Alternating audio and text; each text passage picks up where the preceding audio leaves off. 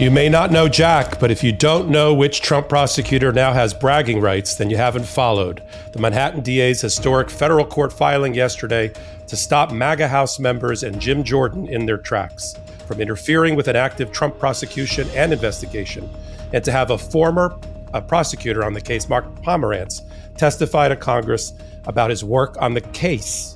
Just what is that lawsuit about? What does Alvin Bragg want the federal judge, a Trump appointee, to do? And why did the presiding judge already deny a temporary restraining order for Bragg to stop the subpoena? And does that mean anything in the long run? Then we are only 2 weeks away from a Manhattan federal jury being picked to try the civil rape and defamation case brought by E. Jean Carroll versus Trump. And the judge has made moves to protect the future jury once again. Why did both sides ask to have the names of the jurors in advance? And will Trump show up at all for the trial? And that's not the only trial going forward this month that'll rock Trump and Fox world. The $1.6 billion Delaware defamation case against Fox and on-air personalities is going forward, brought by Dominion voting machines, and it starts in less than a week. What did Fox and its lawyers do already to piss off the judge? And what defenses does Fox even have left? And what is Dominion prohibited from mentioning to the jury, and why? Finally, Trump has just filed today in Miami a federal suit against Michael Cohen, of all things, for $500 million, according to the press release, masquerading as a lawsuit, arising out of his previously being the lawyer for Donald Trump.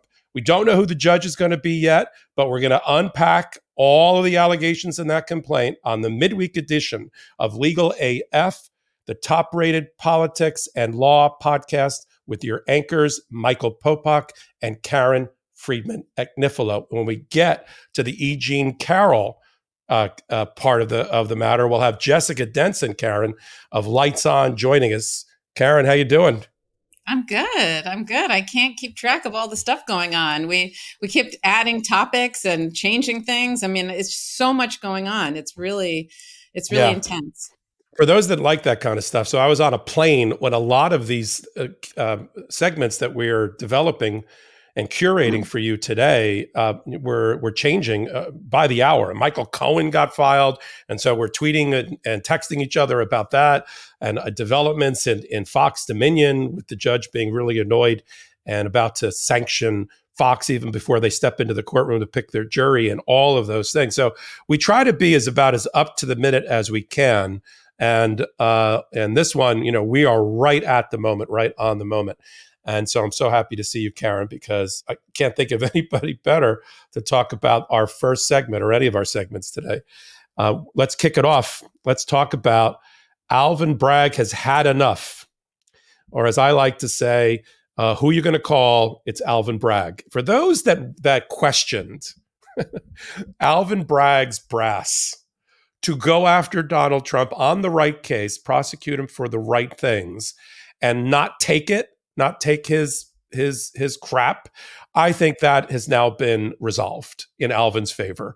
If people thought it was just going to be the general counsel for the Manhattan DA's office writing a nasty letter to Jim Jordan, telling him to back up, you don't have jurisdiction over a New York prosecution of local crime, which is effectively what this is, at all. Remember, we're sovereign. We're a sovereign state and all of that. If you thought that was just going to be it, you were wrong, because he filed, Alvin Bragg in his own name on behalf of his office, filed a lawsuit in the Southern District of New York. It's already been assigned a judge, and he immediately sought an injunction to stop a few things. One, to stop the continued interference, obstruction, and persecution of the Manhattan DA's office and everybody affiliated with them in the Trump criminal prosecution by Jordan, by MAGA Republicans, by the House Oversight or whatever that committee's called, in their tracks, done. And because the thing that set this off is that Mark Pomerantz, who we've spoken a lot about, who for a time was the special prosecutor that was hired along with Carrie Dunn by Cy Vance, which of course, Karen will talk a lot about because she worked under Cy Vance, worked for Cy Vance as his number one right hand for a long, long time.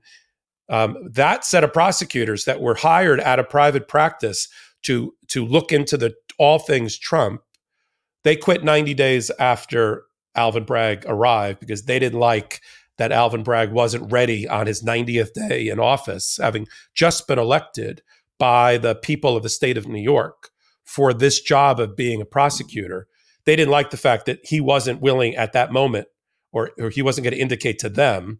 Remember, they worked for him, not the other way around, that he wasn't ready to, that he was ready or not ready to indict, hadn't made the charging decision yet. And so they left in a huff. Pomerantz more than done. Pomerantz then went on to write a book called People versus Donald Trump, in which he revealed insider information and comments made by Alvin Bragg and his own Mark Pomerantz view of all of the different investigations that were still ongoing in the office, including the one about Stormy Daniels. So he was like crapping on the Stormy Daniels case, for which he was just a special prosecutor working as an insider, which Karen will give her opinions about that. It's that Mark Pomerantz that Jordan wanted to subpoena, has subpoenaed to appear before a congressional committee to give testimony as a prosecutor about his view of the case, to try to set up some debate between him and the real prosecutor, who is Alvin Bragg. Okay, that's the frame. Now let's get to the molecular with Karen Friedman Agnifilo, formerly the number 2 in the Manhattan DA's office, who was involved with everything that's listed in the complaint, including the law that was cited to support the complaint against Mazars, which was the accounting firm for Donald Trump. Start from wherever you want to start, Karen. Start from the filing, start from Bragg, wherever you go. So, as you know, this is just for everybody who's listening to remind them, what Alvin Bragg is bringing against Donald Trump is a criminal case in state court. But what was filed yesterday is a civil case in federal court. And one might argue, why is Alvin Bragg filing a civil case in federal court? And it's to try and stop Jim Jordan from interfering in a criminal prosecution. And really what Jim Jordan has done is he has said, he's sort of first says, we're going to look into this to see if there are any laws that we should change. And then he says, do you use federal funds in this case? Oh, you used $5,000 of federal funds? Okay, we want now to hold a hearing on that. Then says he's going to come to New York, I think next week, and hold a field hearing to talk about with crime victims, all the people who are victims of crime who Alvin Bragg didn't prosecute the perpetrator, because saying he picks and chooses his cases and he doesn't go after violent crime, he just goes off after political crime. So Jim Jordan makes lots of different accusations about Alvin Bragg, but he's trying to find a place in a way that he can have oversight over the criminal case, because typically Congress cannot interfere in a criminal investigation, especially a state and local one. It's with the DOJ, that's slightly different, but even there, I don't think that Congress can interfere in a criminal case or a criminal investigation. It's, first of all, a different legislative branch, but with the states, it's even more so, because Alvin Bragg's an elected state prosecutor, and there's federalism issues, meaning that the feds have given the police powers and law enforcement to the states, and the states have the authority to manage and prosecute their own crimes. And so the question then is, what is Jim Jordan trying to do? He's trying to find a way in. And the only place he has a little leg to stand on is this $5,000, because what happens is the Manhattan DA's office and other DA's offices receive federal funding for there's various federal grants that you can receive. One's called the Violence Against Women's Act grant. Another one is the it's like JAG, Justice Assistance Grant. And prosecutors all around the country get these. There's also something called asset forfeiture money, which is money that prosecutors seize from criminals, whether it's a drug dealer or a bank that, you basically take illegal money from them, and you seize it. And some of these seizures happen federally. So the states, under Cy Vance, the New York County DA's office prosecuted these big banks and was in coordination with the feds. And so it was done through federal asset forfeiture. And so when you have federal asset forfeiture money, it still goes to the DA's office. You just have different restrictions on what you can use it for. But using the money on a case or on cases is totally valid use of these types of funds. Well, the Manhattan DA's office apparently used $5,000 on one of these cases. I think it was the Trump org case, which is a tiny amount, by the way. I wonder why they even used it. It was probably inadvertent, because that's really not a lot of money to use on a case or an investigation, especially one this magnitude. But that's the hook that Jim Jordan is trying to use to have oversight over this criminal case. But it's clearly pretextual, right? It's clearly a pretext. And he is in cahoots with Donald Trump in order to intimidate and somehow stop this criminal prosecution. And how do we know that? Because that's what Alvin Bragg set out in the 50-page complaint that he filed in the Southern District.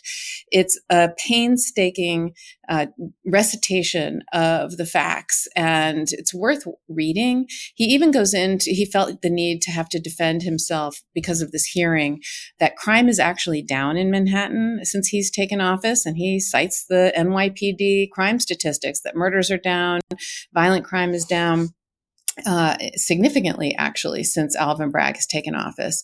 So he also cited, I think, 22 different photos or memes or text messages that he attached as exhibits showing this campaign of intimidation and collusion between Donald Trump and Jim Jordan, and that this is really not an appropriate or legitimate legislative fact-finding, that this really is an intimidation campaign and trying to get Alvin Bragg to back down on this criminal investigation. And so he really methodically goes through the facts and builds the case showing how this is coordinated and an intimidation campaign, and how as a result of this, and he shows the kind of cause and effect with when someone does something and then something happens.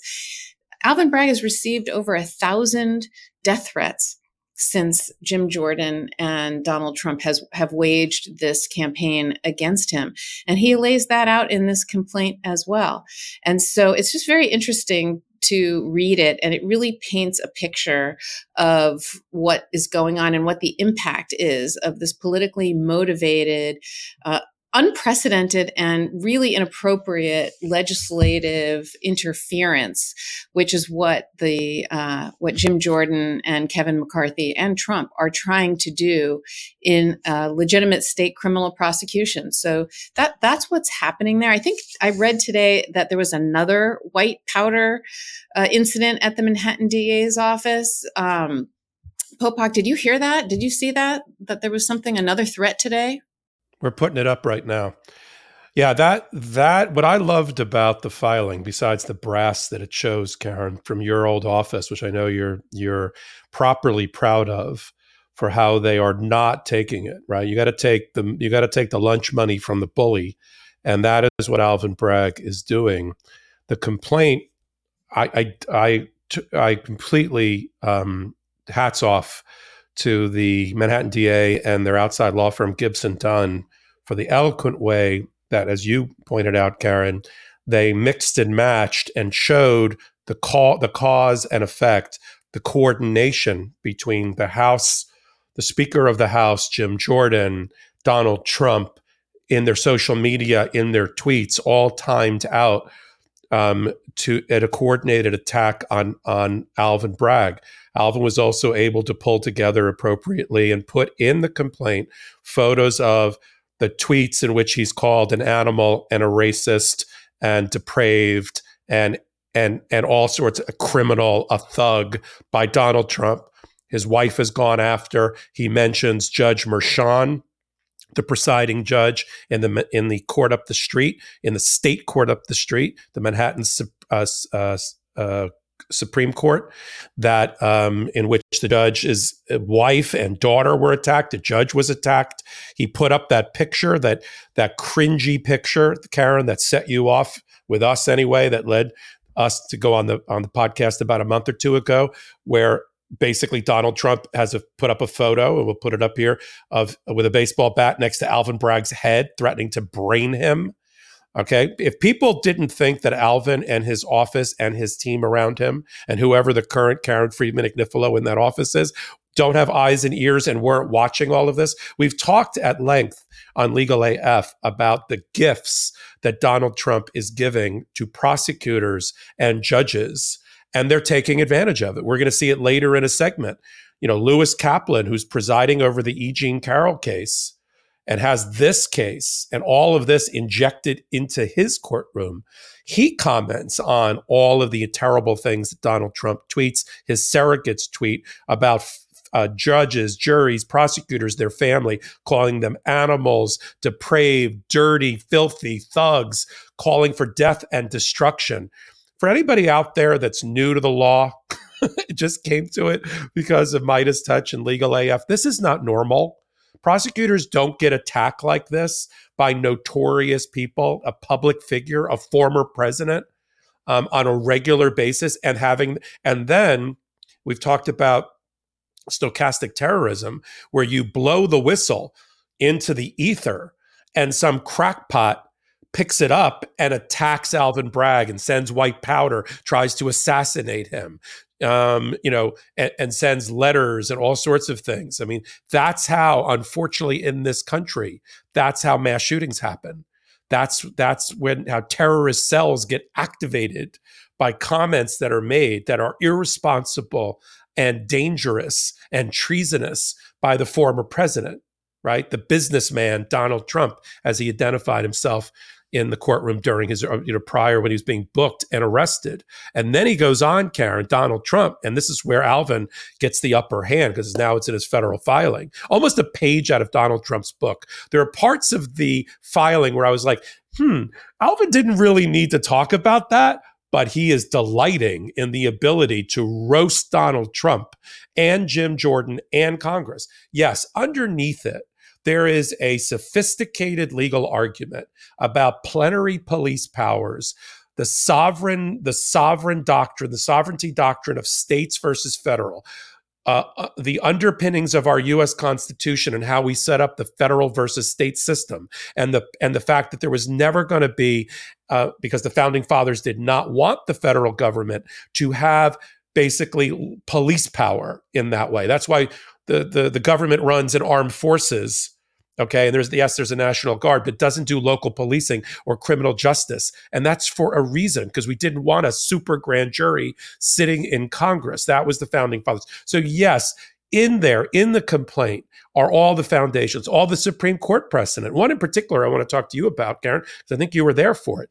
The underpinnings and the factor analysis for when it is appropriate for Congress to give oversight and interfere in local prosecutorial conduct and local prosecutorial investigatory matters is based on a Supreme Court case from just a few years ago involving who else? Donald Trump and Mazars, his now disgraced accounting firm, who subsequently said everything that we've written about Donald Trump in our work papers and certified his financials for the last 10 years, you can't rely on them.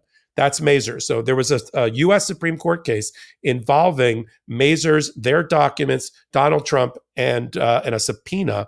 And Karen, why don't you talk to our legal AFers, law students out there, about how that case developed and why it's cited so heavily in the complaint filed by Alvin? Yeah, so there was a grand jury subpoena that under Cy Vance was issued to the Mazars accounting firm to get the taxes of Donald Trump and the Trump Organization. And of course, Donald Trump fought that and said that you shouldn't be able to get my taxes because he never wanted them released. And what normally happens is when a lawyer wants to fight a subpoena, a state grand jury subpoena, because this was a state grand jury subpoena, normally they go before the state grand jury judge. And that's what happened in this particular instance regarding the tax returns. But Trump said, no, I'm the former president, and therefore this should go to into federal court. So he ended up having it removed to federal court. And it ended up, there was a lawsuit and then a countersuit, and it went up and down in federal court, all the way up to the Supreme Court twice. I actually watched the argument in the Supreme Court, and it was Kerry Dunn, who's one of the prosecutors that resigned when Alvin Bragg came into office, and he did a brilliant job of arguing why the state should be able to have the tax returns. And in that case, the Supreme Court set out 4 factors of when you can actually what 4 factors that are appropriate for legal analysis in this particular case. And so what ended up happening was Alvin cited those factors and cited that case here as precedent about why he's perfectly within his right to bring this case and prosecute this case and to keep it in state court. I want to just mention one other thing that you were talking about, which is Mark Pomerantz, who's a defendant in this filing that Bragg brought in the Southern District. And he, in addition to it being Jim Jordan and the House Judiciary Committee, it's also a defendant is Mark Pomerantz. And I think the way you explained it in your hot take was he was a necessary defendant because he's a necessary party. He's the one who's being subpoenaed here. I found that sort of interesting because of all the claims that are being made, I wonder whether he's slightly vulnerable since he already wrote a book on this and has been very public, has gone on TV to speak about these things. Do you think he might be able to be compelled to talk about the things he's already talked about and maybe even waived, number one? And number two, I'd love for you to talk about what you think of the federal judge that they pulled in this case. Yeah, we'll talk about her second. There's already been a sort of a bad ruling by the judge, although I'll try to explain it, that I'm not sure it means that she's not going to properly, even though she was Trump appointed, she's not going to properly evaluate the facts here. But I will talk about an order that she just made that wasn't great for Alvin on the way in. Let me start with that one since I'm there, and then I'll come right back, Karen, to the question that you asked about Pomerantz waiver and him being compelled and forced to testify before Congress. And I think that's where we've got some solid ground as outlined by Alvin Bragg. The judge that's been assigned by random selection in the Southern District of New York is Mary Kay Viscassel. She was a longtime bankruptcy lawyer for a major firm, well-known firm in town. She got appointed to the bankruptcy court long time ago, and then Trump, some people think it's an elevated her to federal judge as opposed to just full-time bankruptcy judge. But it's somebody that obviously Trump liked. She really doesn't have a notorious reputation for doing anything inappropriate or being some sort of MAGA Trumper. I wouldn't expect that in New York at Southern District. But the first thing that Alvin did when he filed his papers, just so people understand how that works, you have a complaint, which we've shown many, many times on Legal AF, which is the initial filed document in a civil case, or in a criminal case, it's an indictment. In a civil case, it's a complaint. And then there's an answer, or there's motion practice around a complaint, motions to dismiss, and then later summary judgments. I'm just sort of reminding everybody where we are in our coursework here at Legal AF University. But when you file the complaint and you ask for a couple of things that aren't, let's say, money damages, you ask for, in this case, you're not asking for money, you're asking for an injunction, which is to stop something from happening, to prevent something from happening, or to force something to happen. That's called a mandatory injunction. And then you often ask for what's called a declaratory judgment, which is a declaration by the court. It's exactly what it sounds like, of rights. I think that Congress has crossed the barrier between state and federal improperly, that they have violated sovereignty of the people of New York and what resides in the Manhattan DA's office. And I want that declared by you, Judge. So you often see when there's no money being sought, like it's not like a breach. And it's not like a breach, but so it's not money, but it's injunctive relief, right? So that's what they're going for here. And they filed with it papers. They filed with it papers about it getting an injunction. And they wanted what's called an ex parte, a temporary restraining order. And there you're asking the judge, don't tell the other side. You don't need them here for this. Here's our papers. Give us an injunction right now to stop the April 19th or 18th testimony that's being sought of Mark Pomerantz, our former prosecutor, about an ongoing investigation and prosecution. And I keep saying investigation and prosecution because, yes, Trump's indicted for 34 counts, but they're not done in the Manhattan DA's office. There could be a superseding or amended indictment, adding new counts and claims. In fact, Karen, you've said in the past that there likely will be to add counts. So this is an active investigation and a prosecution by way of a current indictment. And so you can't have the precedent of every time Congress and the Republicans get a wild hair and they want to help Donald Trump, they're going to pull a local prosecutor across state federal lines to come answer for it in the House of Representatives. I mean, it's the founding fathers are spitting in their graves. So you ask for injunctive relief. You ask for it to be early and without the other side giving notice. So the judge said, you know what? I'm going to deny that. I'm going to deny the temporary restraining order without notice. Give notice to the other side. In other words, serve Jim Jordan in Congress, which there's a way to do that, and let them brief it.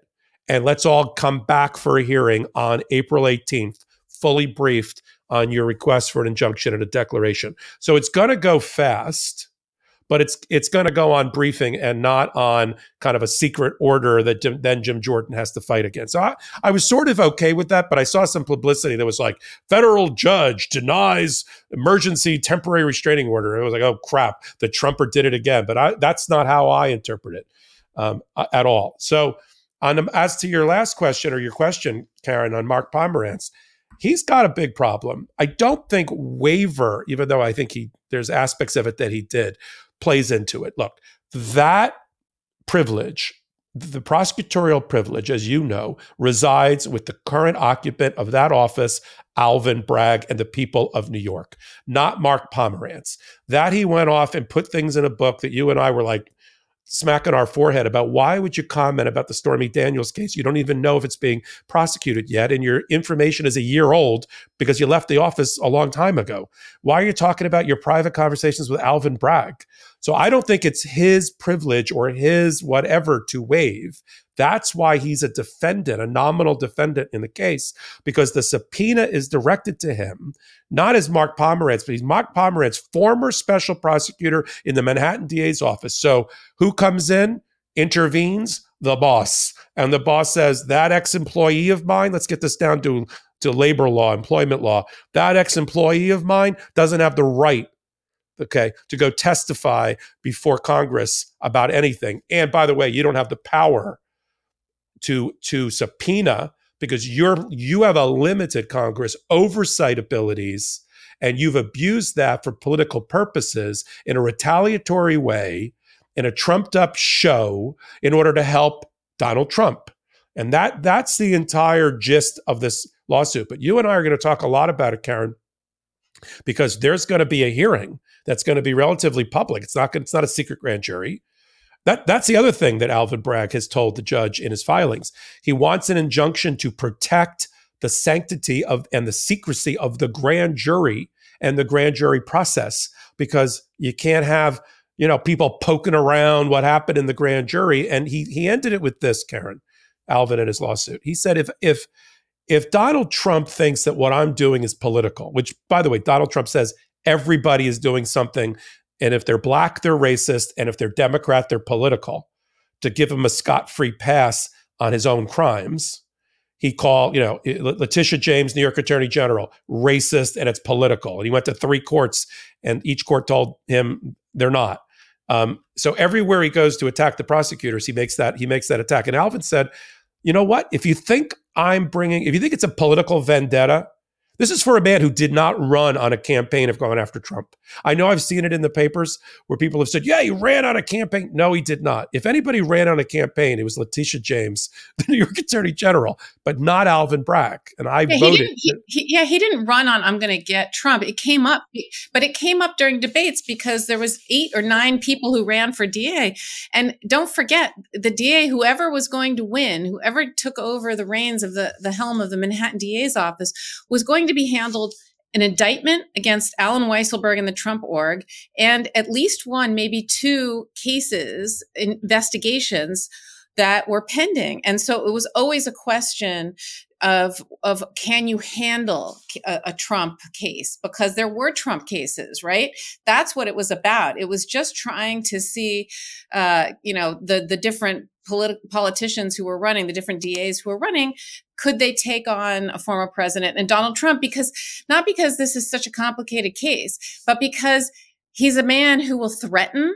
He's a man who will try and intimidate, who will try to use the legal process frivolously to try to delay things, make frivolous arguments, and never, ever try to be held accountable. In fact, he's somebody who declared his candidacy in order to avoid criminal prosecution. These investigations and prosecutions were well underway before he ever declared his candidacy. So these were there first, and Donald Trump declared just so that he can say this is a political witch hunt and they're trying to interfere with the election. No, these existed first. He's the one who's trying to make it political.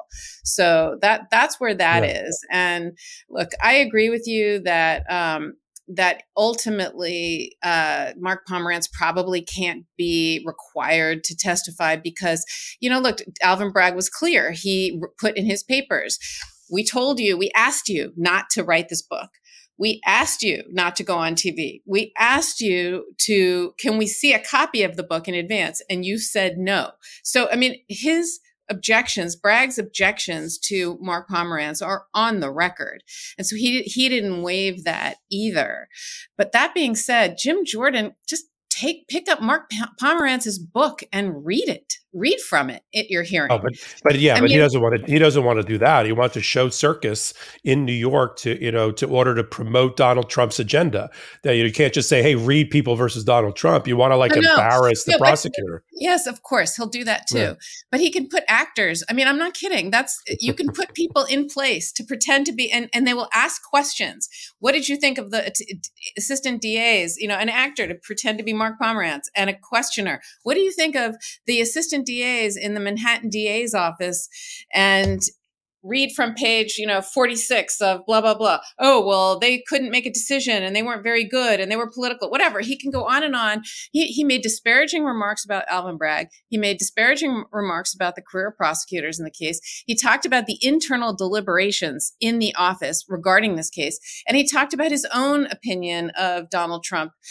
And I just think it's really created a scenario that is just politicizing something that should just be a legal case that goes to trial and let a jury decide.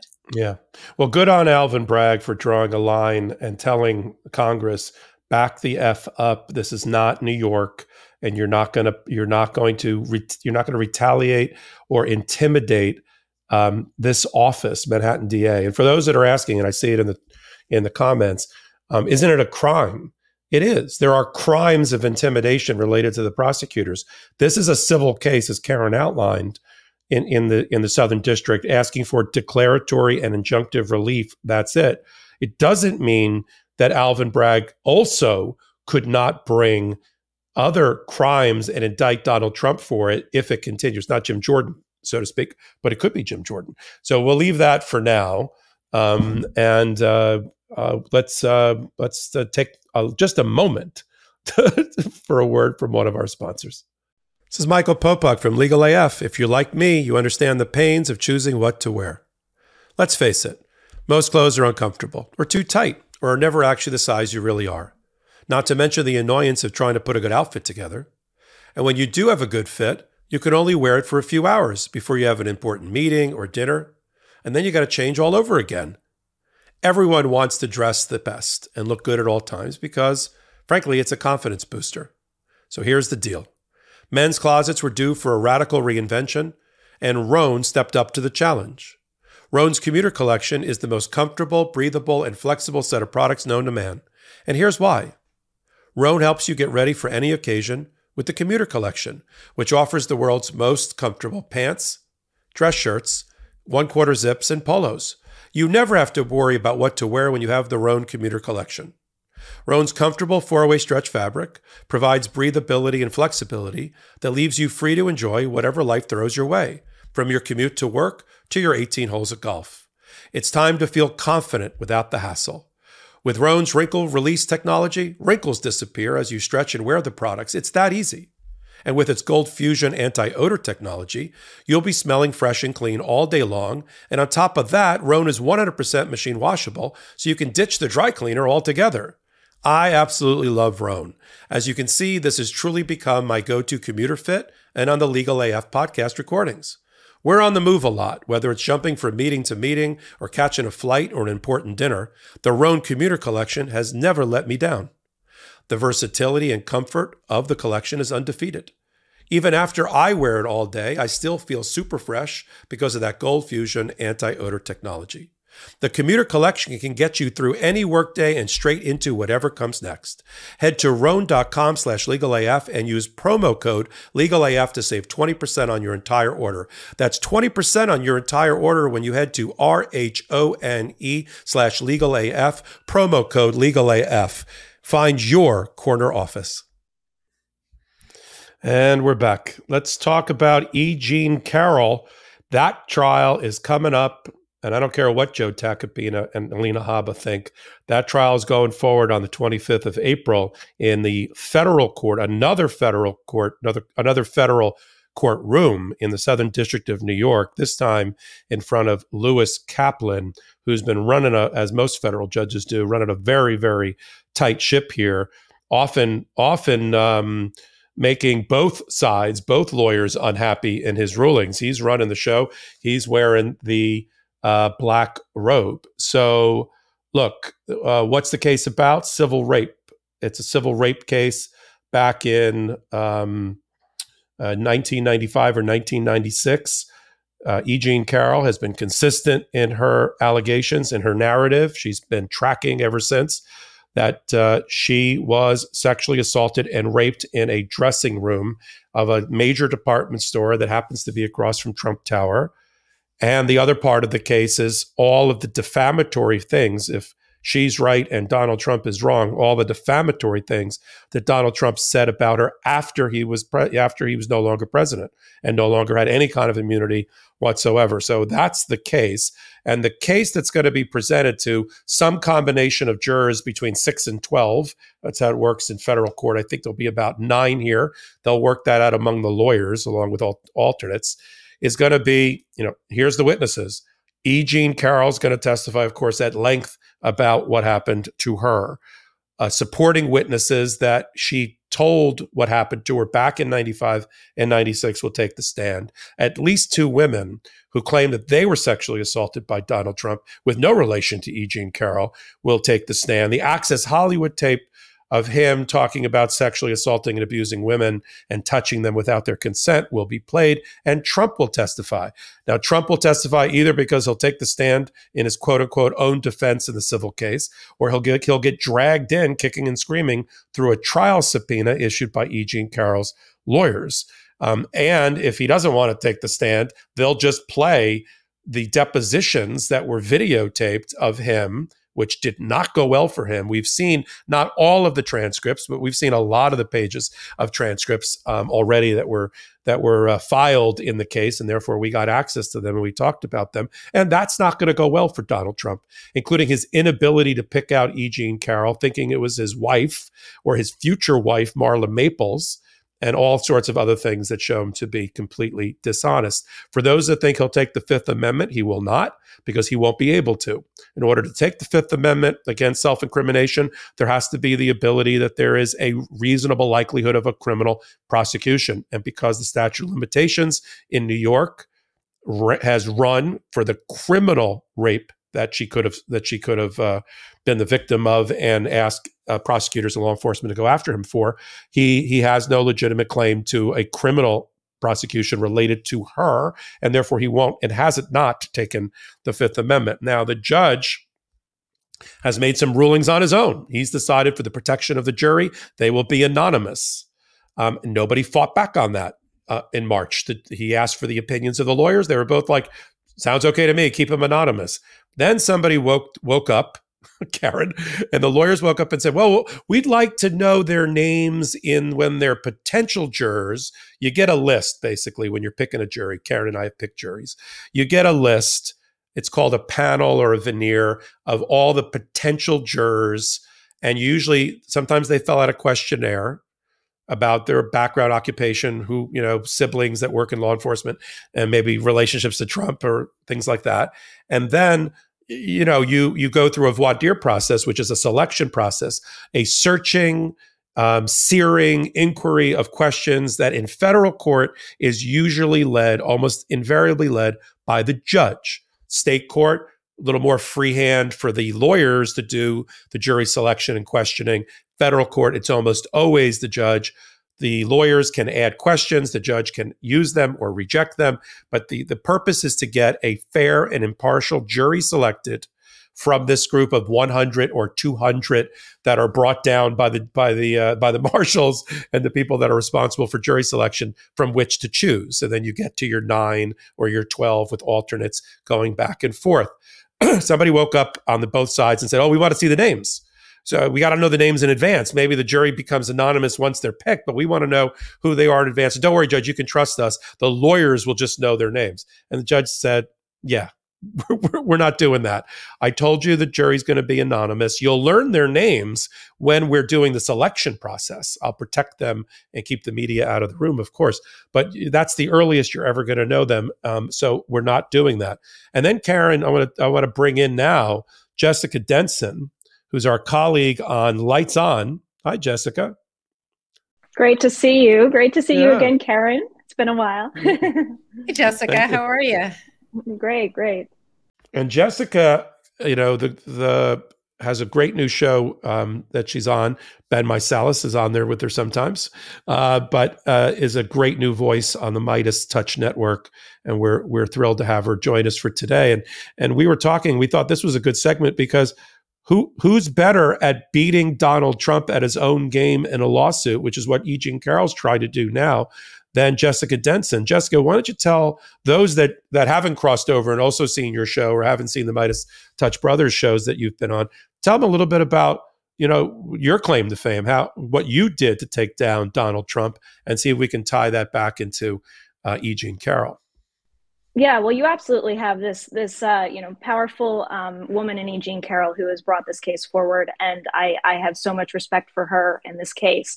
But with the news of Alvin Bragg's lawsuit against Trump, it reminded me so much of my own playbook, so to speak, my own legal trajectory in taking on Trump. For the viewers who have maybe never heard of me, I initially worked for Donald Trump's campaign in 2016. And I've come full circle, 180 degrees out of that brainwashed, mesmeric vacuum of right-wing propaganda. I talk a lot about that on our new show, Lights On. But I worked for him in 2016, had a terrible discriminatory, defamatory experience. Year later, had an existential crisis, ended up suing the campaign for human rights violations and other common law claims. I filed this lawsuit on my own as a pro se litigant. And right out of the gate, the first maneuver of the Trump campaign in classic Trump style was to retaliate against me with a non-disclosure agreement and a $1.5 million arbitration demand. Now, I'm representing myself at this point. I haven't even found a lawyer because I didn't have the time or the money to do so before I came to this kind of existential realization that I had to take action. So I'm juggling this unbelievable kind of pressure and intimidation and harassment of this retaliatory NDA action that they brought against me. And not knowing exactly what to do, what I ended up doing was I ended up handling it proactively. I never entered the arbitration that the Trump campaign brought against me. Instead, I filed another pro se lawsuit in 2018 to invalidate Trump's non-disclosure agreement that he had all of his staffers on his 2016 campaign sign. And through many legal hoops in and out of court and arbitration, and of course, amassing a legal team, wonderful legal team who has now joined me, I have invalidated that NDA in court. So when I saw Alvin Bragg yesterday file this lawsuit, I was so encouraged and just happy for him to be confronting this head on as I did, saying, no, we're not playing your games. We're not entering into your perversion, inversion of justice where you try to turn things on your head. We're going to handle these things proactively and challenge these subpoenas that are just weaponized, politicized attempts to defend Donald Trump from his sycophants in Congress. And I think, you may have some hiccups in the beginning. Certainly there's so much. I have learned this over the past, what are we at now? Going on 6 years battling with the Trump campaign. There's a lot of delays. There's a lot of hurdles to overcome. But I think that was an excellent opening posture that Bragg brought against Jim Jordan to say, this is where we stand. We are not going to be cowering back. We're going to handle this proactively. And it's that kind of attitude that defeats this paper tiger pretense of power that the Trump world tries to put out, both through the legal system and the political scene. Yeah, that is encouraging for somebody like E. Jean Carroll. E. Jean has also an added benefit. She's got Robbie Kaplan, who Karen and I interviewed, Roberta Kaplan, powerhouse, rock star, trial lawyer, who's doing all the right things. Karen, why don't you talk about the recent filings that Joe Tacopina and Alina Habba, in a letter brief, basically a day after or hours after their client appeared with Tucker Carlson talking about the Manhattan DA case and other things, what they filed to try to delay the case for 30 days, whatever that means, for a cooling off period. And then Robbie Kaplan's almost instantaneous response, which I think handed them their hat. I've told people I've never seen a live vivisection where somebody's heart was pulled out of their chest and shown to them, but Robbie Kaplan's letter brief was about as close to it as I've seen. Talk to the audience about what you took away from those two filings, and what do you think Judge Kaplan's going to do about it? Yeah, the case is scheduled to begin April 25th. And Trump is asking for an adjournment. He's saying it's because of pretrial publicity. He said since his indictment, there's been a deluge of prejudicial media coverage. He asked for a 1-month postponement. They indicated in there that holding the trial of this case a mere 3 weeks after these historic events will guarantee that many, if not most, prospective jurors will have the criminal allegations top of mind when judging President Trump's defense against Ms. Carroll's allegations. That was a quote, by the way. And Joe Tacopina, one of the lawyers, asked for a cooling off period. And he said, we just want a month so that we can have everybody cool down. But let's think about what's going to happen in that month's time, okay? In that month's time, Donald Trump's likely going to be indicted again, this time in Georgia, and probably also by Jack Smith soon thereafter, if not before. So really things will get worse, not better in a month's time. So given that, and the fact that who created this media frenzy, okay? Who created this deluge of media attention? Donald Trump did. Donald Trump is the one who left court and held a rally at Mar-a-Lago. Donald Trump is the one who appeared on Sean Hannity. Donald Trump is the one who is going out and making it so that there is a ton of media attention here. He's the one who called for protests and death and destruction, et cetera. So he has created the very situation that he's now complaining of. I think that there is no way in hell that the judge is going to give this adjournment. It's not happening. This judge is going to make this trial occur occur. It's going to start now because, as I said, I think things get worse for Trump in terms of media attention, not better in a month. So this is just one more attempt at delay, because, that's what they do. They just want to make these things, just not go forward, because going forward would mean being held to account for what he did. So I just really don't think that there's a chance in hell that the judge does this. I mean, what do you think?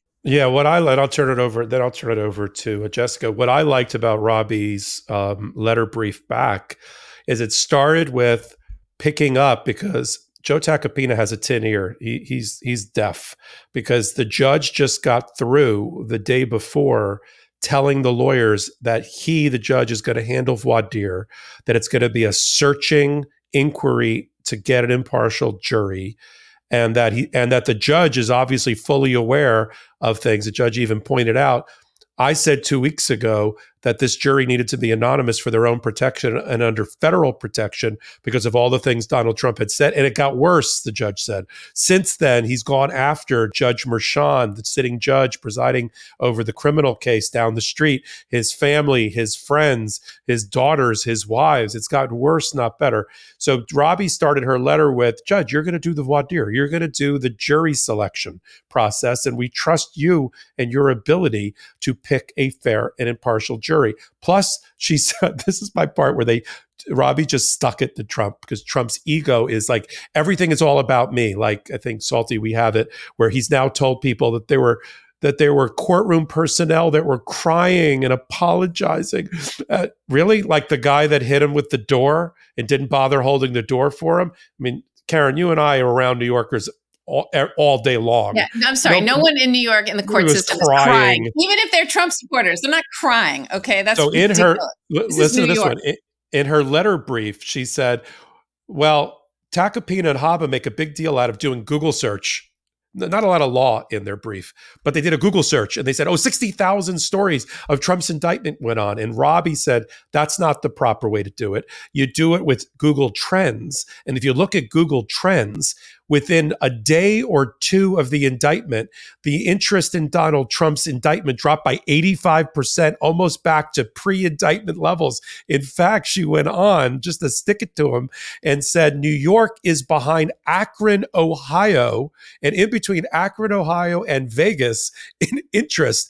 And her quote was just withering and devastating. Her quote, which I'm going to read, is that apparently it appears that New Yorkers aren't as fixated on Trump as he thinks they are. And then went on to say, and what does 30 days do? How is a 30? This is where Tacopina, from the first paragraph, almost the first sentence of his filing, lost. 30 days? I mean, if you really seriously thought you needed a cooling off period, you'd ask for a longer period of time. 30 days is not enough to cool off everything around the Donald Trump circus. And as you rightly pointed out, Karen, more indictments coming in Atlanta, more indictments coming out of Jack Smith, more things going on in the Manhattan DA's office. It's never going to cool down. He doesn't want it to cool down. He's fomenting it. So you can't, we joke about this before, and I'll turn it over to Jessica. It's the old orphan mercy. You kill your parents and then you ask the court for mercy because you're an orphan. You created this problem. This is going to be a loser. This thing's going to, I'll come back on the show and eat my hat if this doesn't go to trial on the 25th of April. What in other weeks? Did you happen to catch the judge said no more delays due to their advanced ages, because Trump is 76 and E. Jean Carroll's 78? But I love how, because he's always talking about how Joe Biden, whatever. Trump is, getting up there too. So. Of course. All right, Jessica, what did you, first of all? I was going to say, when you were talking about New Yorkers not liking Trump, it reminded me of my pro se days fighting. I was in that New York Supreme Courthouse so many times because I filed a paper lawsuit. I didn't do it electronically when I first filed. So I had to literally bring my motions into the motion practice room in New York.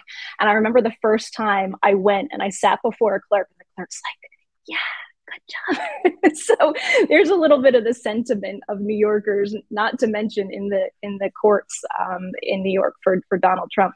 And there were so many times I was doing this on my own for so long that I had to get other people to serve papers for me. You know, I couldn't even put an envelope in the mail myself because I'm the party. So I would have to get somebody else to do it. And I would literally just walk on the street outside of New York Supreme Court House and find a New Yorker who was happy as anything to be helping somebody in a lawsuit against Donald Trump. So that's the New York sentiment for Donald Trump. Yeah. And we don't care about you.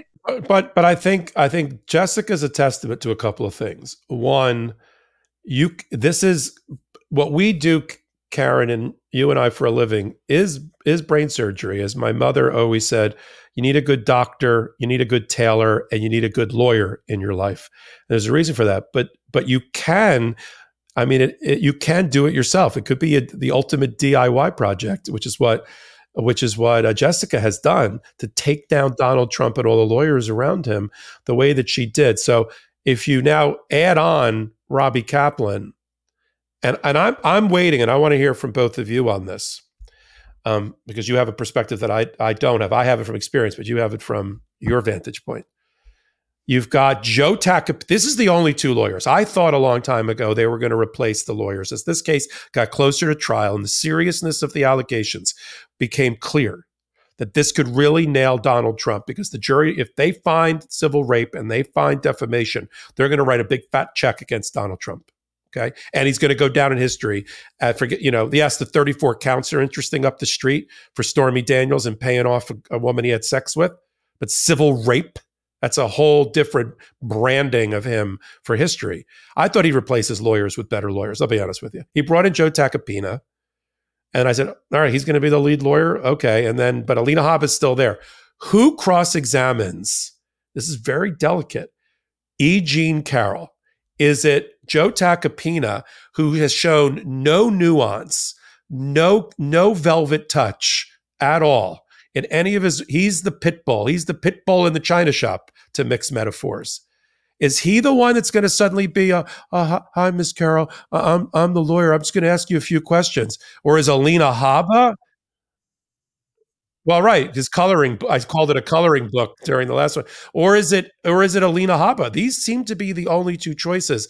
And I want to hear it from Karen, having done this and done sex assault cases when she was a prosecutor and violent crime, that kind of thing. And then from you, Jessica, and just being a absorber of all things legal, from your perspective about how that would play out for a jury. Karen, who does this, and what do you think the impact of the jury is going to be on who's chosen to be the cross-examiner of E. Jean Carroll?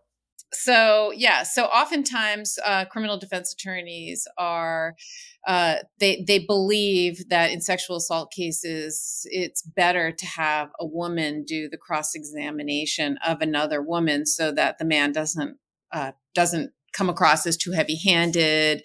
And it's also a little bit awkward, especially when a woman is talking about a sexual assault, having a man talk about things in detail, because you have to ask detailed questions during cross-examination. So they often bring a woman in to do that. In fact, now that I'm a criminal defense attorney, I've had multiple requests to be that person in a trial to do that. And they're typically shopping around for a woman.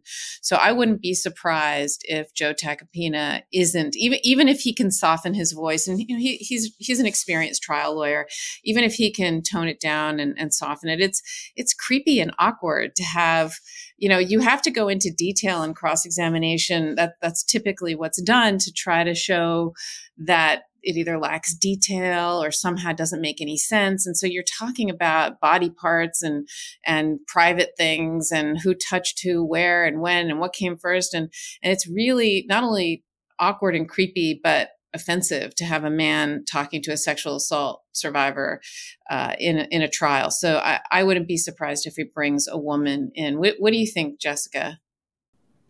I would think that if they have any hope at all, they would bring a woman in. I just as you're talking about that, knowing the kind of persona of Joe Tacopina, I'm thinking about the Trump lawyers that are on the Trump campaign in my case, all male. One of them I went head to head with in an oral argument when I was pro se, and he was literally like shaking. I don't think they quite knew how to handle me. But if they have any hope at all, I think they've got to bring a woman. I think that Jean Carroll is just going to really give them something that this case, we've never seen anything like this case. And I cannot envision, as much as he might tone himself down, I cannot envision it being a good look for them to have Joe Tacopina cross-examining E. Jean Carroll on sexual assault issues. Yeah, I will just wrap it. That's two powerful observations, one from a practitioner and one from a sophisticated legal participant. I don't know, Jessica, I want to call you a lawyer, but you're not there yet. You will one day. You'll be there. But your observations are great. The thing that that kills me when I read social media about it is Trump's been successful in getting out talking points against E. Jean Carroll that are A, nonsensical, and B, not true. Like she was on, Tucker. She was on one of the CNN shows with Anderson Cooper and said rape was sexy. You have to watch the entire interview, and the point that she was being made that is so taken out of context and not what she was talking about at the time. But that's what you get pushback on. They're going to do a cross of her. It's going to be a very good day for the plaintiff after E. Jean Carroll testifies, because as everybody here has said, and everybody has said in general, when a witness like this one is so consistent in her story, so authentic in the telling, and is unshakable in her resolve, the jury, that resonates with the jury, especially a jury here in New York that's going to hear this story. And they're not going to have to, I'm pretty sure in one of their motions, the judge isn't going to allow Tacopina and Haba to even say, well, you waited, the date is the date, it's 95, 96, but they're not going to be able to make a big deal about that because there was a new statute that was passed just in November, and she was case number one that was filed under it. And so they don't want to get the jury all wrapped up, but why'd you wait so long? Because for a long time, her statute of limitations had run, and then it was reopened for a 1-year period of time. But I think she's going to do well on the stand in her direct. I think then they're going to, look, they'll try to score some points. It could well backfire the way that we've just described it in front of a jury. If it's not, this is real brain surgery. And if they don't do it just right, it's going to backfire on the lawyers that are cross-examining her, and it's going to benefit her. And then, of course, Robbie Kaplan, just to round out our trial practice segment here of Legal AF, Robbie and her team gets to come back up and do what's called a redirect if they think they've been hurt on any particular thing, if they want to give her a better opportunity to speak. Because remember, in cross-examination, generally it's done in a yes or no format. In fact, if she's not answering yes or no, the judge will often admonish the person and say, you got it, you can explain it. You can do that when your own lawyer gets up, but you got to answer this question because it's framed as a yes or no. We call that a cross-examination question, a leading question.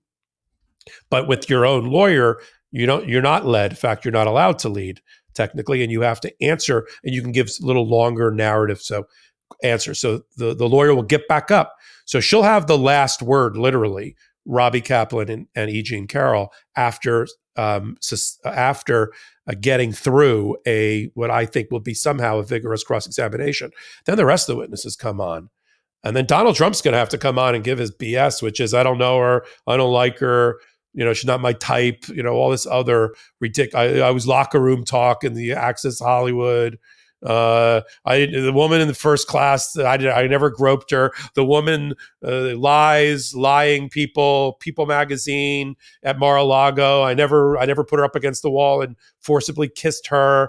This is like a death by 1,000 paper cuts. I mean, how many of these does the jury just going to roll their eyes? And who in that jury, as Robbie Kaplan put in her papers, an impartial jury doesn't mean one that's ignorant. I mean, we're not looking for people who don't know who Donald Trump, the 45th president of the United States, was, or that he lived in New York, or that he had a career, or that he was a celebrity apprentice. They're not finding that. It's just knowing all of that. Can you be fair and impartial, applying the law to the facts? Yes or no? That's the question. That's it. That's the litmus test for everyone. Not whether you know anything about it. It doesn't require ignorance of the defendant. So I think we're going to have to watch it closely. It's going to go on the 25th. There's going to be a ruling by Judge Kaplan off these competing briefs that have just been filed about delay. And I think, as I said, Tacopina shot himself, I don't know about in the foot, but in the head, by arguing that he just needed a 30-day cooling off period between the arraignment about an unrelated case having nothing to do with E. Jean Carroll. Even at worst, Stormy Daniels is about paying off a woman you had sex with. It's not about attacking her sexually. Right. That's what I forgot to, I'm glad you mentioned that. I forgot so many to mention NDAs and women. It's a lot to keep track of. Yeah, no, but that was the most ridiculous argument that he made was it's so similar. It's so similar. I'm like, one's a white, it's a woman collar paper case and another one's a civil rape case. Like, I'm sorry, they're nothing alike other than that they're both involving women. You know, one is consensual sex and one is rape. I don't know. I thought that was a ridiculous argument as well. Yeah, and we'll talk at the end, the next segment or the segment after it at the end, about this new suit that Donald Trump has filed against Michael Cohen and why he's done it, because Michael Cohen, of course, is the lead witness, as we know now, in the indictment of Donald Trump related to Stormy Daniels. Jessica, I'm so pleased that you were on. I know, Karen, what do you think? We should have her come on more regularly, right? Yeah, it's always nice to have someone else come on. So, and it's great to see you. I think this is the first. Great to see you. This is the first Popak and I have shared a screen. But Karen and I got to know each other over the summer with the Jan 6 hearings, and I absolutely love doing them with you. I was always coming on. You were coming on after me. I jumped in. You came on. Right. I know. We never made it on at the same time. Right. Yeah. Well, thank you so much for having me. Oh, of course. And we're going to come on your show. I think you and I talked about having Karen, me, or some combination, one or both at some other time. So for those that are just kind of waking up and listening and watching, Jessica Denson, she's the anchor of a new podcast from a really great perspective and a serious and important voice on the Midas Touch Network called Lights On. And you can find it everywhere you find our stuff, right on the Midas Touch Network, on YouTube and in every place you can pull your podcast. Jessica Denson, thanks for being with us. And we're live every Friday at 7 Eastern, 4 Pacific, live, just like this. So come on over and join us live on Friday. And Jessica, I wanted to say one thing. You are such an inspiration because really it takes a lot to take on Donald Trump and his machine of intimidation and threats and harassment, as we're seeing him doing to Alvin Bragg, as we're seeing that he does. But, Alvin Bragg's an elected official. He sort of signed up for that, right? You are a person, right? You're just a normal person. You're a woman, you're smart, and you took him on. And it's not just that. What's impressive isn't that you did it pro se without a lawyer. What's impressive, yes, that's also impressive, but what's really impressive is that you had the strength and the fortitude to take him on despite what he does to people. So it's really amazing what you've done. It's an inspiration, and hopefully your strength will give other people strength who come forward, because he's just a disaster. Thank you so much. It means the world coming from you, Karen. Thank you. Well, before Jessica takes our job as lawyers, we're going to go. Wish her well, but we're going to go to one of our. I don't have time for law school yet, but I might be going to law school soon. I wouldn't be surprised. Let's go to one of our sponsors and come back and do two segments. We're going to come back to. We're going to do Michael Cohen getting sued by Donald Trump just today. Talk about real time in Miami. Is in the Southern District of Florida. We'll talk about why that was filed there and what do we think is going to happen next, and why Florida at all. We'll talk about that, and we're going to talk about what is happening with the trial that starts on Monday. Dominion voting machines versus Fox. Fox has stepped in both feet in both buckets in front of this judge. Is getting sanctioned by them even before the jury selection has happened. Major rulings have gone against Fox News in Fox Corporation, even before they enter the room. The jury's got very little to do because the judge already ruled against Fox on 3 major issues. We're going to talk about all that after this note from our sponsor. Let's take a quick break to talk about our next sponsor, Neurohacker Qualia Mind. Just like you, Throughout the course of a workday, we here at Legal AF are juggling a lot of different tasks and assignments, stories and shows, analysis and hot takes. That's why we're so proud to partner with neurohacker Qualia Mind to keep us focused and improve our memories. Transforming willpower and productivity can, in turn, transform tons of life habits for the better, from workouts to job performance to life goals. And that's why it's so important to have a sharp memory in today's working environment. Look, we've all misplaced something before, whether it be your keys or something at work, and we ended up down on ourselves because, well, how could I forget that? Well, worry no more. Our sponsor, Neurohacker, combines 28 of the most research-backed nootropic ingredients on Earth into the ultimate brain fuel formula, Qualia Mind. And it's been changing people's lives for years now. For my daily mental performance and supporting long-term brain health, Quality Mind is indispensable. It's so cool to take a health product where you don't have to wonder if it's working because I notice the difference in just days to my focus, my mood, my memory, and my willpower to get things done. The formula is non-GMO, vegan, gluten-free, and the ingredients are meant to complement one another, factoring in each ingredient's effect on mental clarity. And get this, it's backed by a 100-day money-back guarantee. So you have almost 3 months to try Qualia Mind at no financial risk and decide for yourself. See what the best brain fuel formula on earth can do for your mindset.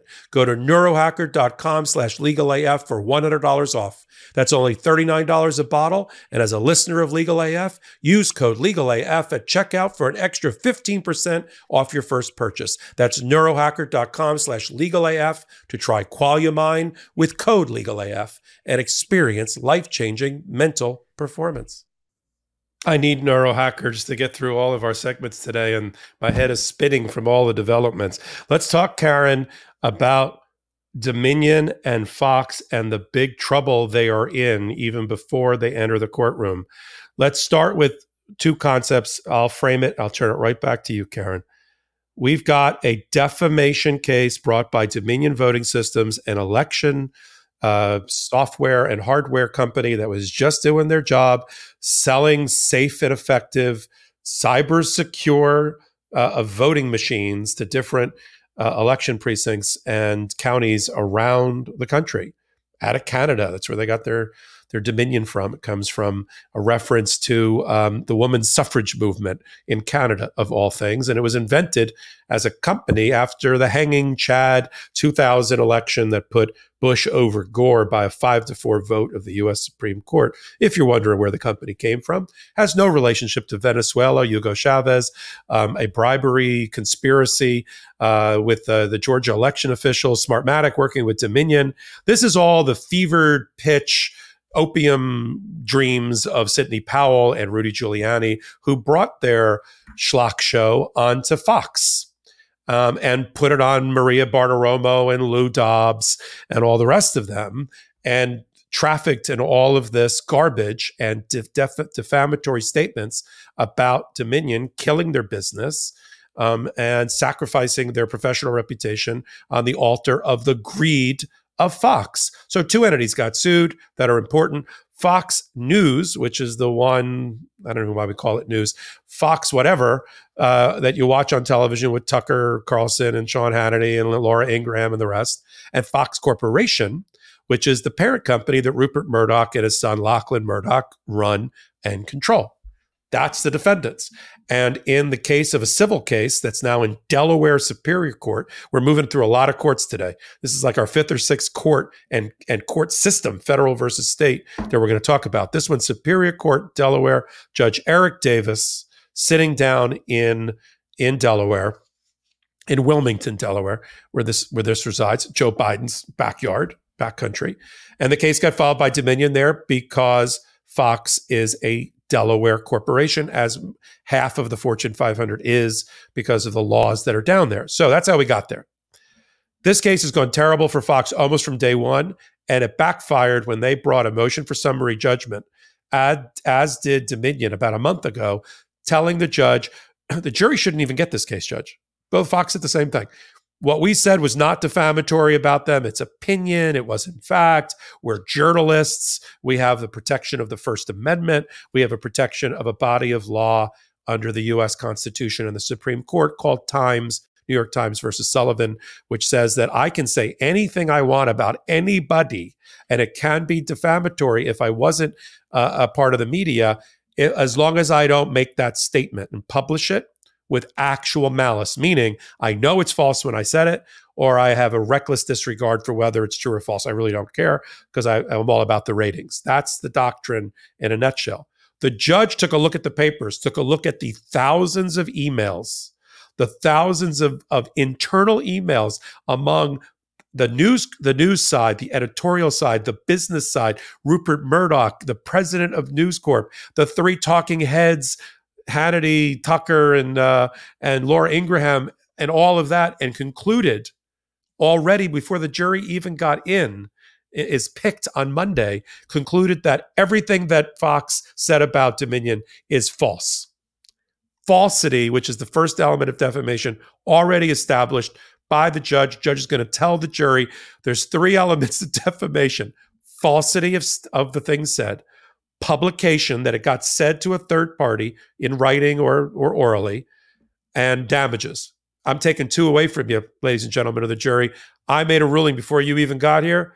Falsity is proven and publication is proven. And for Fox News and for Fox Corp, all proven. All you got to do now is do damages, write a check, figure out whether they've been damaged. Of course they have been, and write a big check for it. $1.6 billion is what Dominion wants. And look at one major defense, the only defense that really Fox News and Fox Corp have, which is actual malice. Was there actual malice? The judge said, I looked at all the emails. It looks like you knew or should have known that everything you were putting on the air was complete and utter horseshit. This is my words, not his. And therefore, it's pretty close on actual malice. I'm going to let it squeak by and get to the jury, but it's pretty close that you would have lost this case just now on summary judgment. But the judge is pissed about something on top of all of this, based on some revelations that came out late in discovery. I mean, late like yesterday. And we're going to trial on Monday. Okay. And the judge is just hearing about these issues now because the Fox News is just continuing to dump documents on the other side at this late game. Karen, why is the judge pissed? And what does he say about what he's going to do about it when the trial, either during the trial or after the trial is over? Yeah. So look, Judge Eric Davis, who's the judge here, is sanctioning Fox for withholding information and evidence in the case, said that he's likely to have a special master appointed to do an investigation into Fox's handling of documents during the discovery process and whether it withheld details about whether Rupert Murdoch was a corporate officer or not. And those are the two areas where the judge was pissed off, frankly, where Dominion's lawyers said that the information was withheld from them, really important, relevant information and materials, as well as this status of whether Rupert Murdoch had a corporate role or not. So Dominion said that Fox only turned over recently, like I think it was a week ago, certain recordings that existed between Maria Bartiromo, who was talking to Trump's lawyers, Sidney Powell and Rudy Giuliani. And the judge said that if Dominion had to ultimately do additional depositions or redo any that are already done because of these late disclosures and late discovery information that was turned over, that basically Fox will do everything they can to make whoever the person is available if they have to do it. And it will be at their cost. They'll have to pay for whatever this costs, this late discovery. And they're going to, and the judge said it's very likely he's going to appoint a special master to investigate Fox's handling of these materials, of these documents, and whether they inappropriately withheld this information from Dominion and whether they withheld details about Rupert Murdoch's role as a corporate officer of Fox News. So apparently they knew that he was a corporate officer of Fox Corporation, but they didn't know that he had a role in Fox News, which is relevant here because it has to do with whether or not they would have subpoenaed certain documents or asked ask certain questions in deposition because it's Fox News that was making some of the decisions, the editorial decisions about what to put on and what not to put on the news. That turned out to be false. I think jury selection's tomorrow, and openings are Monday. Mm-hmm. And I think this is starting actually tomorrow, as in Thursday. And, the judge thinks this is very serious.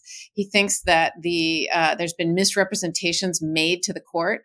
Anytime a judge says that, it's one thing to objection sustained, objection overruled. It's one thing to lose an objection, right?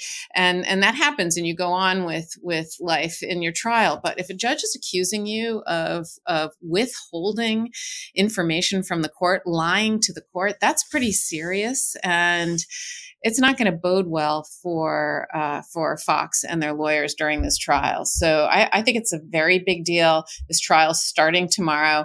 They wanted to Fox wanted to decouple, I think is the word they used, or I can't remember the word they used, but they wanted deconsolidate. Deconsolidate. Yeah, I know it was something like that. They wanted to deconsolidate these trials and have Fox News go and not Fox Corp, or vice versa. And the judge wasn't having anything of that. So we'll see. I think this is one to watch. Well, let me tell you what he could do, because I've been involved with cases like this, not on the Fox side, on the Dominion side.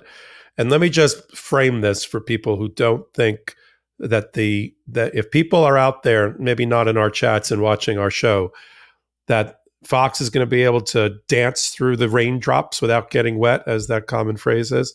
On actual malice, they're not. There is a recording of a conversation between Maria Bartiromo that just got produced the last couple of days and Rudy Giuliani and Powell, in which Powell then sent her, Bartiromo, as supporting documentation, an email from somebody that Powell said supported their fraud software. China, Venezuela had infiltrated Dominion and flipped votes in favor of Trump. The person in the email says that one of the ways that she was able to discover this information is because she is a time traveler. I'm not making this up, everybody. She is a time traveler, right? And used her time traveling skills to determine. And this was sent to Maria Bartiromo, who then special powers. She said she had special powers. Special powers. Bartiromo, bless her soul, she's also a defendant in the case, sent a email back to Sidney Powell referring to Eric Trump, and said, "This is very important information. I'll let Eric know you provided it."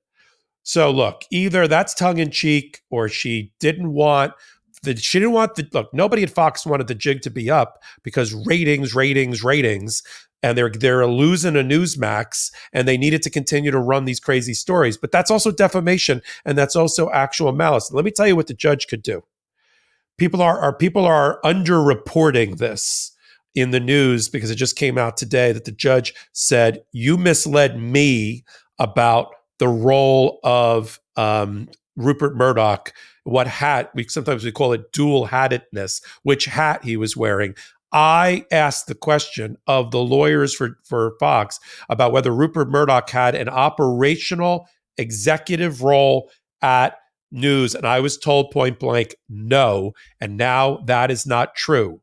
I feel misled. This is the judge on the record.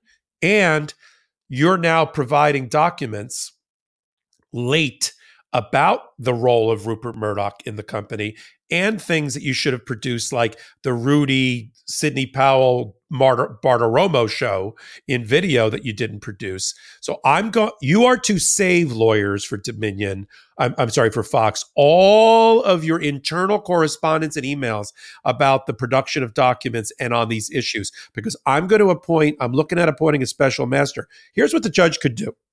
The judge could do, pardon me, the following. At the end of the trial, he could sanction Fox by striking their pleadings, striking their answer, striking their defenses, and giving a default judgment in favor of Dominion. And he could do that at like any time during the trial. So for people that don't think the person in the black robe doesn't have a lot of power? They do. It's called contempt. It's called striking pleadings. They have inherent authority to make sure there's a proper administration of justice in their courtroom. And this judge feels like he's been had by Fox and its lawyers. And that's a terrible place for them to be. This could happen. We'll watch it. It's going to be parallel to what's happening in the actual trial in the courtroom. Is going to be when the jury's not around in the morning and in the evening, the judge holding hearings about whether he's going to take this away from the jury and sanction Fox, which he can do for these kind of violations. He could give them that equivalent of a death penalty if he finds that this violation was so great. As to the depositions, people might be saying, well, what happens? The game starts on, I don't know if it's this week. I still think it's Monday, but whenever it is, when the trial starts, people are like, well, it's over. They won. They hit all the documents. No.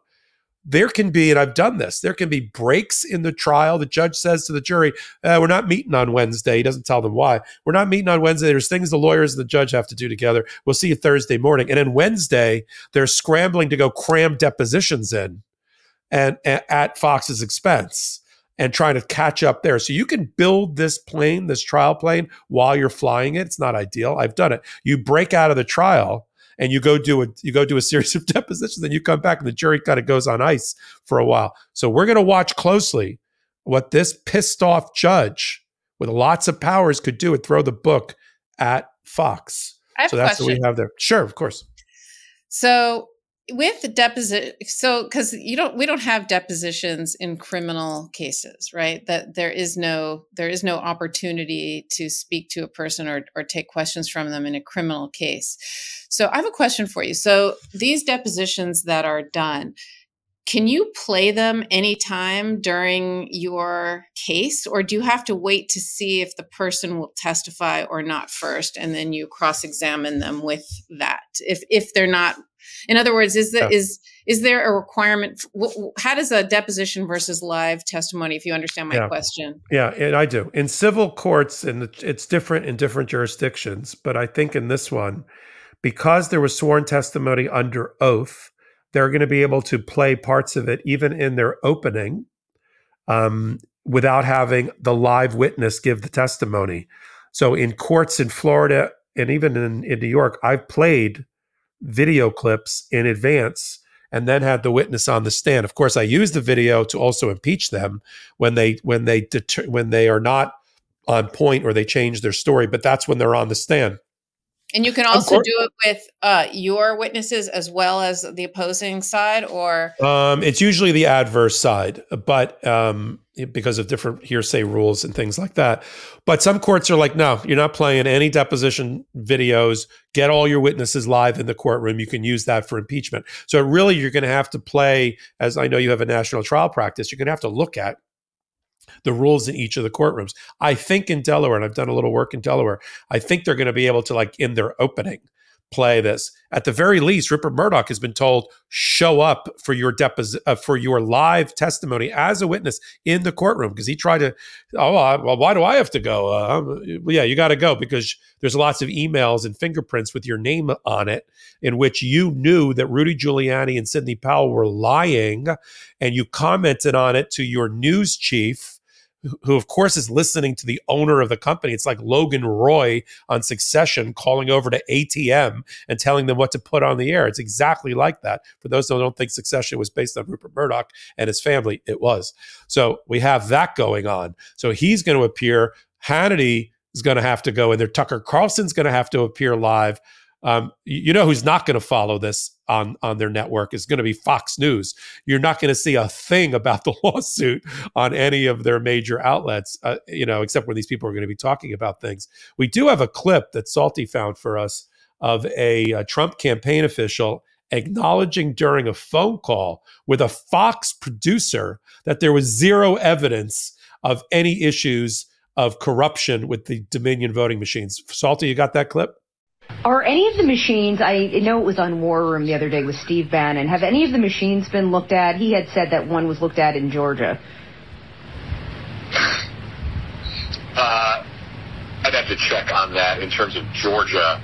I know during the audit they did check on those machines. They're really,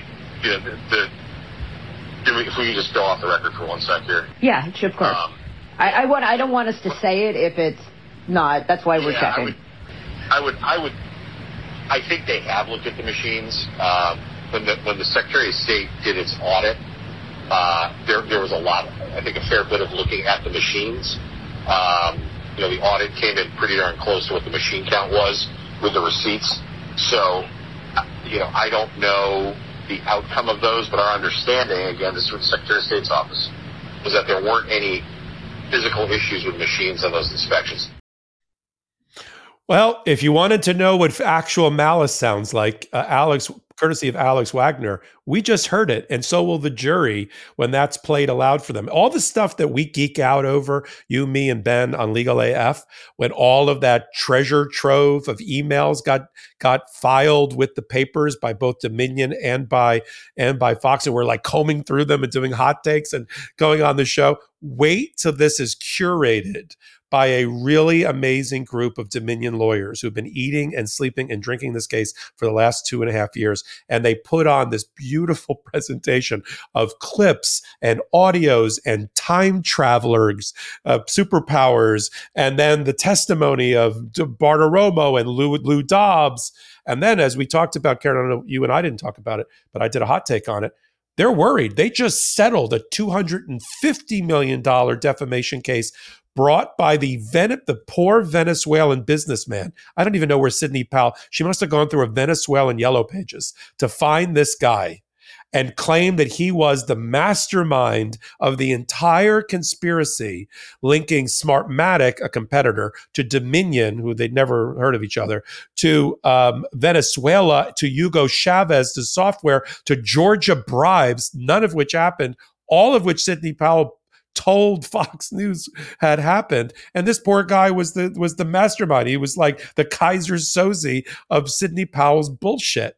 They just settled with him. He brought a case piggybacking on all of the treasure trove of information that had come out with Smartmatic and Fox in federal court in New York. And they just did a confidential settlement. We don't know what the number is, but it started at $250 million. They got to get rid of this guy because I'm sure Dominion is going to bring him in. And, Fox would at least like to have him say, be a little happier, a little sunnier when he testifies, because otherwise he is the guy that Sidney Powell pointed to and said he's the link between Dominion. He was just a poor Venezuelan businessman. He got caught up in this maelstrom created by Sidney Powell to gin up ratings and support for Donald Trump. It's crazy.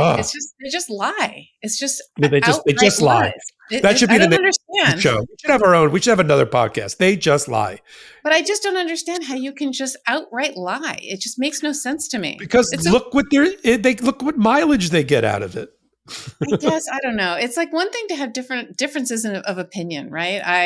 I believe government should be big. I believe it should be small. I believe in whatever the things, climate change, or I don't, or whatever it is. Whatever people believe in or don't is one thing, but to just flat out lie, I don't get it. It just doesn't make sense to me how they can do that over and over and over again. Anyway, we should get to our fourth issue, because we're in this curating. What is it, an hour and a half? We're going long here. So don't call out how undisciplined we are in our presentation. We had a special guest. And there we are. But let's get to the thing that we weren't even going to do. We were going to do three shows tonight, and then as we had to. We can't ignore Michael Cohen getting sued in federal court by Donald Trump. Oh my God! All right, this is like Ali Foreman, round 3. The Thriller in Manila. It's like the third time these two have battled it out. Michael Cohen sued Donald Trump in the past. Now Donald Trump has decided, because he knows he got hurt terribly by Michael Cohen with the grand jury about Stormy Daniels and everything else. And Michael Cohen, look, he's not a shrinking violet. He's been very public. He's on the Midas Touch Network. He talks about either it's on Mea Culpa or it's on Political Beatdown with Ben, and his interviews. He's an open book. You can say whatever you want about Michael Cohen, but he is transparent and he's an open book, and he's a chaste man, and he's talked about his seeing the light and testifying truthfully now about his relationship with Donald Trump and all the dirty deeds that he did on behalf of his boss at the time, Donald Trump. Donald Trump didn't like it. He tried to throw Robert Costello, a former prosecutor who's been a defense lawyer for people like Bannon and everything else. And at one time, because it's this very incestuous how all of these Trumpers use the same lawyers. And one time when Michael Cohen was inside of the tent and with Trump in his camp, he used apparently Costello, or at least Costello claims he did, as his lawyer. And so Donald Trump has decided, I got to hit back at Michael Cohen. I got to do a press release, but I'll just make it a federal lawsuit instead. And I'll attack Michael Cohen for breaching his fiduciary duties and rules of ethics when he was a New York lawyer. He's no longer a New York lawyer. He was disbarred as part of his crimes. Because and I want to hear your take on this, Karen, because you made me laugh on something before we got going today about, I don't understand the case, Popok, but this is what I took away from it. I'm going to let you do it. But he's suing him in Florida. Now, why? I'll give because I practice in Miami, I'll give the insider baseball on Miami. Then I'm going to turn it to you on how ridiculous the lawsuit is. Why Miami? Donald Trump lives in Florida. So when he wanted to go gum up the works on Mar-a-Lago, remember, he went up to the furthest part of the Southern District of Florida, but still in the Southern District of Florida, federal district, and found that one judge sitting there, Eileen Cannon, up in, not Port St. Lucie, but the one, Vero Beach of all places, and filed it there. They typed, like Jessica talked today about filing a paper lawsuit. They did that. They took a paper lawsuit. They ran it up to, 70 miles north of West Palm Beach and Mar-a-Lago, and they filed it. They got Eileen Cannon. Then they filed in Southern District again, and I think they tried for Fort Lauderdale, and they got Judge Middlebrooks. And that was the case Alina Habba brought, in which they sued Letitia James. And that there's two cases that got assigned to Middlebrooks. But the first case was the Hillary Clinton case, where Donald Trump sued Hillary Clinton and basically the entire leadership of the Democratic Party and a bunch of other people for who knows what, civil RICO, racketeering, organized crime, all this stuff. Not only did that case get dismissed, but then Middlebrooks took special delight in writing 30 pages or more, sanctioning Donald Trump and Alina Habba for bad faith filing and over $1 million in fines, and basically literally laughing them out of his courtroom. The case that he brought against Letitia James to try to stop the New York Attorney General case, which goes to trial on October 2nd, he brought in Florida. That got transferred to Middlebrooks, and he quickly dismissed the case. He's like, oh, crap, I'm not doing Middlebrooks again. This time they filed in Miami. Middlebrooks sits in West Palm Beach. Salty, we have a map of Florida. They're about 65 miles apart, but still part of the Southern District of Florida, hoping they would get a more Trumpy type judge. Because in Miami, there are judges that come from a Republican background. There are judges in the federal courts in Miami that are Federalists, proclaimed Federalists, and he's hoping to get one of them, right, in the random selection. Now, as of airtime tonight, we kept looking. A judge hasn't been assigned, so that'll be a change. When I know who the judge is, I can almost tell you what the result is going to be for him. But the cases for fiduciary duty breach, breach of contract, breach of his confidentiality agreement, like Jessica Denson. Okay, Karen, you went through it. Make your observations for our I just texted you and I said, what am I missing? Because I was looking through it and thinking, where's the defamation claim? Because, first of all, he goes through this painstaking, Michael Cohen worked for me for this long. He said all these wonderful things about me. He said he was loyal to me and that he never saw that I did anything wrong, and it's just this thing about how great Michael Cohen thought he was. And he does that for a while. Then he goes on to then April 9th, 2018, the FBI executes a search warrant in Cohen's home, and Cohen is a criminal and unstable. And he goes through all the reasons why he's a liar. He's lied about this. He's lied about that. Costello said that Cohen was in a manic state, pacing like a wild tiger and like a tiger in a cage and was frazzled. He said he was suicidal. He goes on and on that's what Costello said when he represented Cohen during that search warrant execution in the DOJ case that he ultimately pled guilty to. So and what Trump also put in this was that that Costello said, that Cohen said multiple times over and over and over several hours of talking, that he said, "I swear to God, Bob," as in Bob Costello, "I don't have anything on Donald Trump."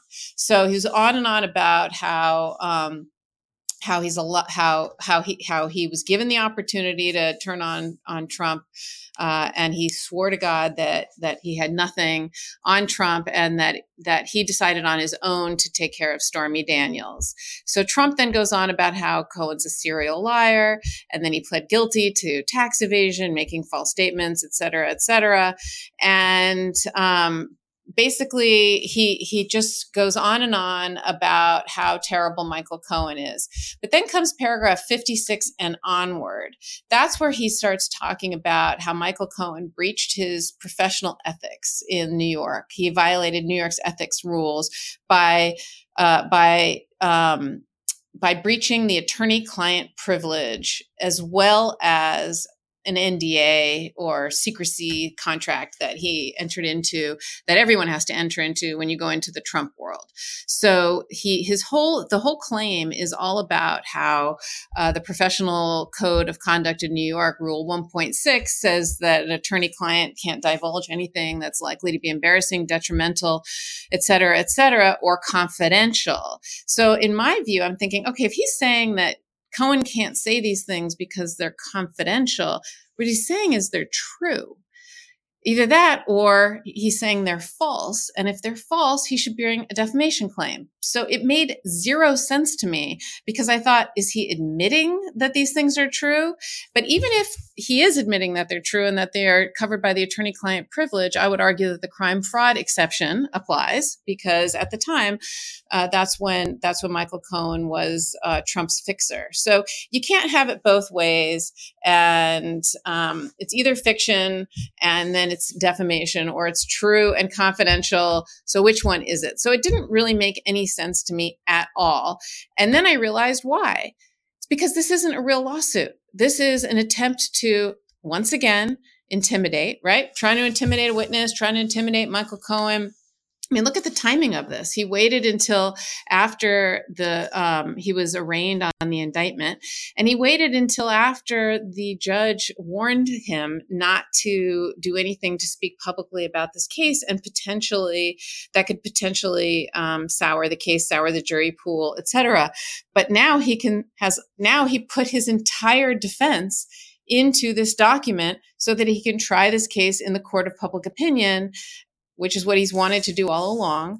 But this way he can not be accused of somehow tainting the jury pool or messing with the criminal justice process, because he'll just say, "Oh, no, it's a legitimate civil action that I'm bringing against Michael Cohen." So look at the timing of it. Look at what he says in there and what he doesn't say in there, and I think it's very clear exactly what this. Yeah. You got it right. He's going to claim he's got the litigation privilege to protect him for the statements that were made in there. So you can't blame me, Judge. This was just a data dump of all the grievances that Donald Trump has had against Michael Cohen. His Department of Justice and Bill Barr prosecuted Michael Cohen. Never forget it. It was the Department of Justice answers to the president. The president at the time of the prosecution of Michael Cohen was Bill Barr. Bill Barr called up as a courtesy to your old boss, Cy Vance, and got Cy Vance to back off of a Donald Trump investigation related to Michael Cohen, because he said the feds will take it from here. And of course, he did nothing of the kind. So this is the Donald Trump that we're talking about. We've heard these old BS stories before that make no logical sense and nobody with a thinking brain cell would ever believe. For instance, Michael Cohen took out a loan. This is Donald Trump's allegation. Took out a loan on his house himself to pay off his boss's, she's not a mistress, she said she had 3 minutes of sex with him, to pay off the boss's porn star thing because Michael Cohen didn't want Melania or Michael Cohen's wife to find out? I can't even get this theory out, but it finds its way into the lawsuit with a straight face. And of course, he can't help himself. He did the exact same thing when he wrote or Ghost wrote the 200 page thing against Hillary Clinton. It's just a list of grievances. It's like Festivus, but a criminal Festivus, where he just gets to air all of his grievances and all of his wacky made up things and put him behind the protection potentially of a litigation privilege, although we'll see what happens with that. And there, right in the middle, towards the end, when he's talking about why Michael Cohen should be sued in Florida, because he's a podcaster and he writes books and he's mean to me, Donald Trump, in his podcast, and he's on this Midas Touch. Yay! We got a shout out. The podcast is produced in paragraph 107 by Midas Touch, an independent political action committee or super PAC fueled by anti-Trump donors, which, according to Rolling Stone, is focused on grandiose self-promotion that really doesn't match reality. By the way, I handled sending the cease and desist letter to Rolling Stone about their made-up reporting about Midas Touch before I even started doing hot takes. And so, but the fact that he went out of his way to call out the brothers and the Midas Touch network because Michael's on it just shows you how life and art are imitating each other. You can't even make this stuff up. But look, this is a case that's going to have about as much success in the Southern District of Florida Federal Court. I'll make one reservation. I want to see the judge assigned, as the other cases. Middlebrooks is very well respected in that jurisdiction. It's going to be very hard for a new judge who is going to say, oh, yeah, a lot of these claims might even be barred by the statute of limitations. Plus, I don't know how Michael Cohen gets sued in Florida and not in New York, where he lives and plies his trade. I think it gets dismissed for lack of personal jurisdiction over him. And on the merits, I think one or more of these counts get dismissed for statute of limitations, let alone failure to state a claim. And one last thing on it. I went to the back because, I'm a geek, like to see how the story ends. Lawyers go to the back to see what law firm filed it. So I went to the signature block and I see a law firm, frankly, yes, I've heard of them, but they operate in franchise litigation, like when McDonald's fights with its franchisees. They're not well known in constitutional defamation, Michael Cohen versus Donald Trump issues. I think this entire thing was ghost written by a lot of other lawyers that don't want their name on the pleading. And they found this poor law firm who better watch it, because every law firm or lawyer who's been involved with Donald Trump either gets fined, disbarred, suspended, or dragged before a grand jury. So I don't know why anybody, I know they're like, hey, we're a little firm, 6 people. This would, like Alina Habba, this would be good for publicity. Any publicity is good publicity. Yeah, watch it. I'd watch it if I were you in taking on a case in which you rely for the merit of your filing in good faith on your client, Donald Trump. We're going to watch this case. It's going to be a slow burner, but we'll keep an eye on it because we keep an eye on everything related to Michael Cohen, and we'll keep watching for shout outs to the Midas Touch Network. Yeah. But otherwise, we've reached the end, Karen. Are you gonna ask me my final question? I have one. My final words. This is a good pitch and catch. So, as always, Karen Freeman Agnifilo, you get the final word. All right. Well, in the comments, since we are live, I've been able to read a lot of the comments, and people have been wonderful asking how Boogie's doing, my dog who had surgery and who on the weekends loves to be a part of the podcast. So I just wanted to tell everyone that Boogie is doing great. Thank you so much for asking. He had ACL surgery, so he's on crate rest and he's doing great. So thanks everyone for asking. And the Boogie and Salty show, it's currently, we're working on it. our producer and bookie, or we're thinking about doing a podcast with them. But we appreciate everybody being here with us. We had a lot to cover that was really important. I wouldn't have cut or edited anything out of it. And it's really important that we do this on Wednesdays, and we do it again on Saturdays with Ben Meiselas. Sometimes Karen joins us, depending upon the topic. We do hot takes, Karen, me, and Ben. It looks like every hour, hourly, if not daily, on issues like this that we then curate for our shows. You can, how do you help, right? Because everything's really free on this network. How do you help? We get the sponsors. We know how to do that part. But you can help us by keeping our quote unquote ratings where they need to be, that people think we're interesting, and that you think we're interesting. So if you're watching us on YouTube on the Midas Touch Network, go over and subscribe and follow. It's free on any place where you get your audio. This will drop in a few hours as an audio version, and you should go follow it and listen to it. We cover a lot of ground. You probably can't take it all in just once. And if you're a listener, come watch us occasionally. We have fun. We got 13, 14, 15,000 people in live chat with us. We answer back when we can. And so go do that. You can do both, and that really helps it. And you can watch our hot takes. As I said, you can follow us on social media. And then we've got a store because we sell stuff. We're going to be up. Karen's taking over. She's going to help update and upgrade our offerings for the Legal AF merchandise, which you can find in the Midas Touch store. And you can go there and get that kind of stuff. We're going to be offering other things as the spring and summer arrive. 82 degrees in New York today. Spring and summer have sprung. We're so glad you're here with us, but we've reached the end of the Legal AF podcast. Shout out to the Midas Mighty and the Legal AFers.